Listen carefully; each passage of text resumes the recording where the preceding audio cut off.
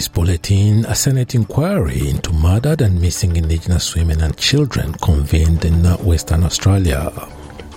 And Sydney set to host next Quad leaders meeting in late May.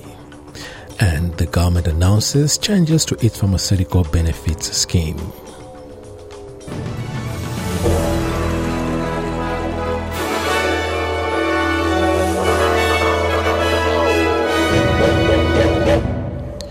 A two-day hearing into the murder of First Nations women will take place in Perth this week.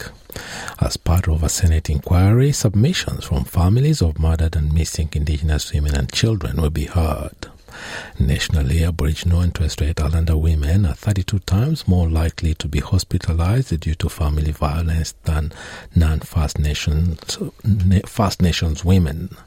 Committee member WA Greens Senator Dorinda Cox says the hearing is an overdue chance to look at the disproportionate rates of First Nations women and children, both missing and murdered.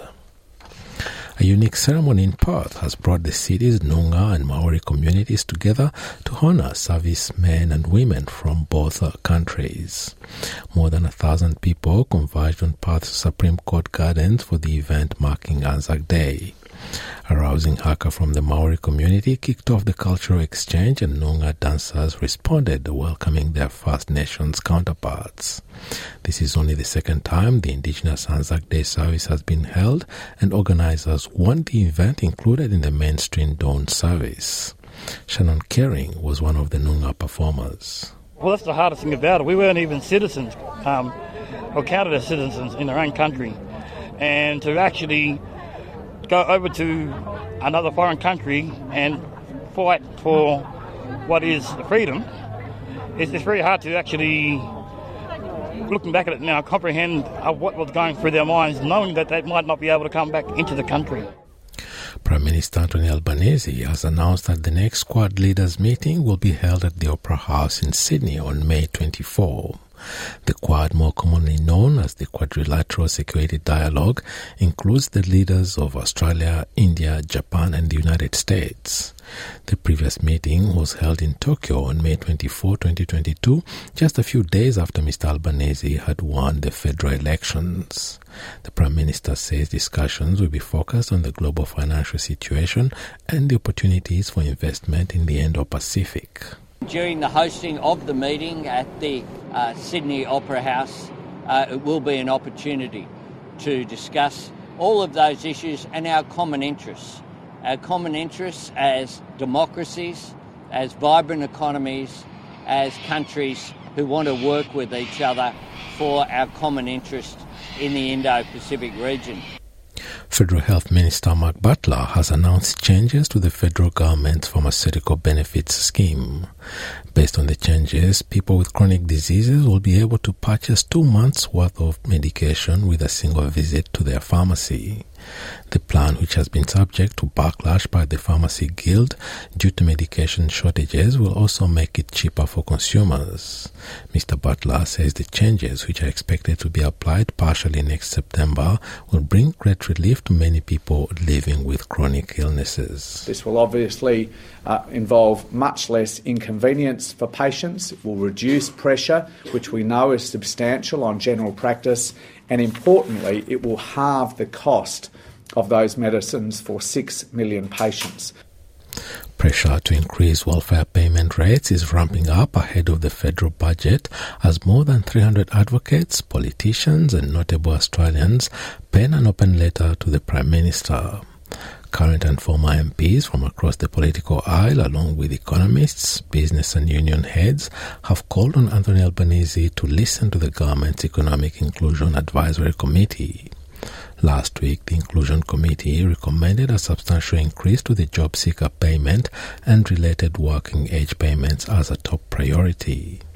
4 government backbenchers, Alicia Payne, Kate Thwaites, Louise Miller-Frost and Michelle Ananda Raja, are among the signatories, along with Liberal MP Bridget Archer, Independents and Greens MPs on the crossbench. Australian Council of Social Service New South Wales Chief Executive Joanna Quilty says the daily financial pressures are especially difficult to handle for those living in Australia's remote communities. All of these factors are combining in rural and regional areas, and it's those reliant on inadequate income support payments that mean they're living below the poverty line who are absolutely struggling the most. The Victorian government has officially raised the minimum age of criminal responsibility in the state from 10 to 12 years of age after calls to keep young people out of prisons. The announcement, released by State Minister for Emergency Services Jacqueline Symes, also confirms that this will be just the first step in the fight against youth crime, with the criminal age being further raised to 14 in 2027. Aboriginal and legal advocates have been pushing for this change, stating that there are too many Indigenous children in state prisons. The state government has also plans to ensure that children under the age of 14 understand their legal responsibilities. The Federal Energy Minister says that the government's recently announced mandatory code of conduct for gas suppliers will secure more gas at reasonable prices. The new code of conduct, or gas code, will implement a mechanism that will ensure prices remain down. That includes a price cap of $12 per gigajoule. Certain companies could be exempted from the cap, such as small local producers or larger companies who meet certain criteria. Energy Minister Chris Bowen has told ABC Radio the new code should satisfy both consumers and producers. This is all about, if you like, cutting the link between very volatile international gas prices and the prices Australian industries and households pay for Australian gas. And that's what we're doing in the consultation paper. The federal government will more than double funding to help protect Australia's national parks. In the upcoming budget, due to be handed down in the second week of May, over $262 million will be allocated to boost the upkeep of national parks across Australia. The funding is expected to create 110 extra jobs to address feral animals and weed infestations. It will also help upgrade visitor facilities and fix broken signage and equipment. The money will also be used to boost conservation and cultural heritage management, as well as provide essential housing for rangers. United Nations Secretary General Antonio Guterres has called for an end to the conflict in Sudan, urging leaders to come together to establish a permanent cessation of hostilities. So far, a series of short ceasefires in the past week have either failed or outright or brought only intermittent lulls in the fighting that has raged between the forces of the country's two top generals since April 15. The UN Health Agency has confirmed the deaths of at least 459 people, including civilians and fighters, while over 4,000 have been wounded since fighting began. Mr. Guterres says the needs of the people must be given priority. It is incumbent on Sudanese leaders to put the interests of their people front and center. This conflict will not and must not be resolved on the battlefield with the bodies of Sudan's people. The Sudanese people have made their wishes very clear. They want peace and the restoration of civilian rule through the transition to democracy. United States President Joe Biden announced on Tuesday that he will seek a second White House term in 2024. The reaction among a handful of people on the streets of the nation's capital has been mixed. Mr. Biden is 80 years old, and if he wins the November 2024 election, he would be 82 years old when he is inaugurated to a second term. He would be 86 when his term ends, almost a decade higher than the average life expectancy of an American male. Voters appear to be split over President Biden's age. And to sport, back home, actually, unexpected fall in consumer prices will be welcomed by households stretched thin by expensive goods and services. But while economists foresee a sharp drop in headline inflation in the quarterly consumer price index released on Tuesday, even a generous decline may not be enough to steer the Reserve Bank away from a May interest rate hike. Consumer prices started surging last year due to global supply-side issues, Russia's invasion of Ukraine and stimulus programs during the pandemic, but the Australian Bureau of Statistics Inflation Quarterly Index likely passed its peak last quarter. A Reuters poll forecast a 1.3% lift in headline inflation in the March quarter, down from a 1.9% lift in the final 3 months of 2022.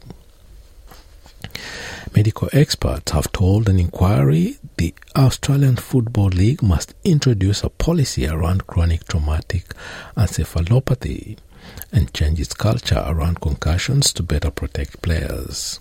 About 80 players are diagnosed with concussion each season in the AFL and AFLW.